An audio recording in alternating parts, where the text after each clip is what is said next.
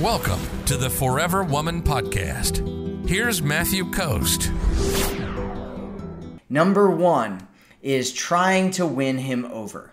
And this looks like buying him things unexpectedly, doing stuff for him without asking, giving him too many compliments, convincing him of how great you are together, trying to be a perfect girlfriend for him, talking about how your babies will be great because of your combined genetics. And and if you hear stuff like that and you're like, no way, like people don't do that kind of stuff, I've seen it many, many times.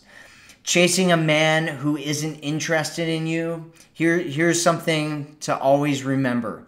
Never put a question mark where a man puts a period. So, and by the way, if you're here with us right now, make sure that you say hi in the chat.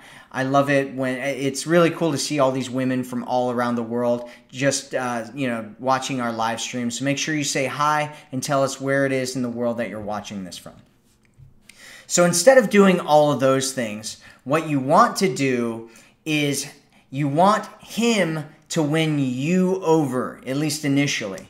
And then you want it to be more evened out over time. At no point do you want to be doing everything and doing all the investing while he leans back and does nothing.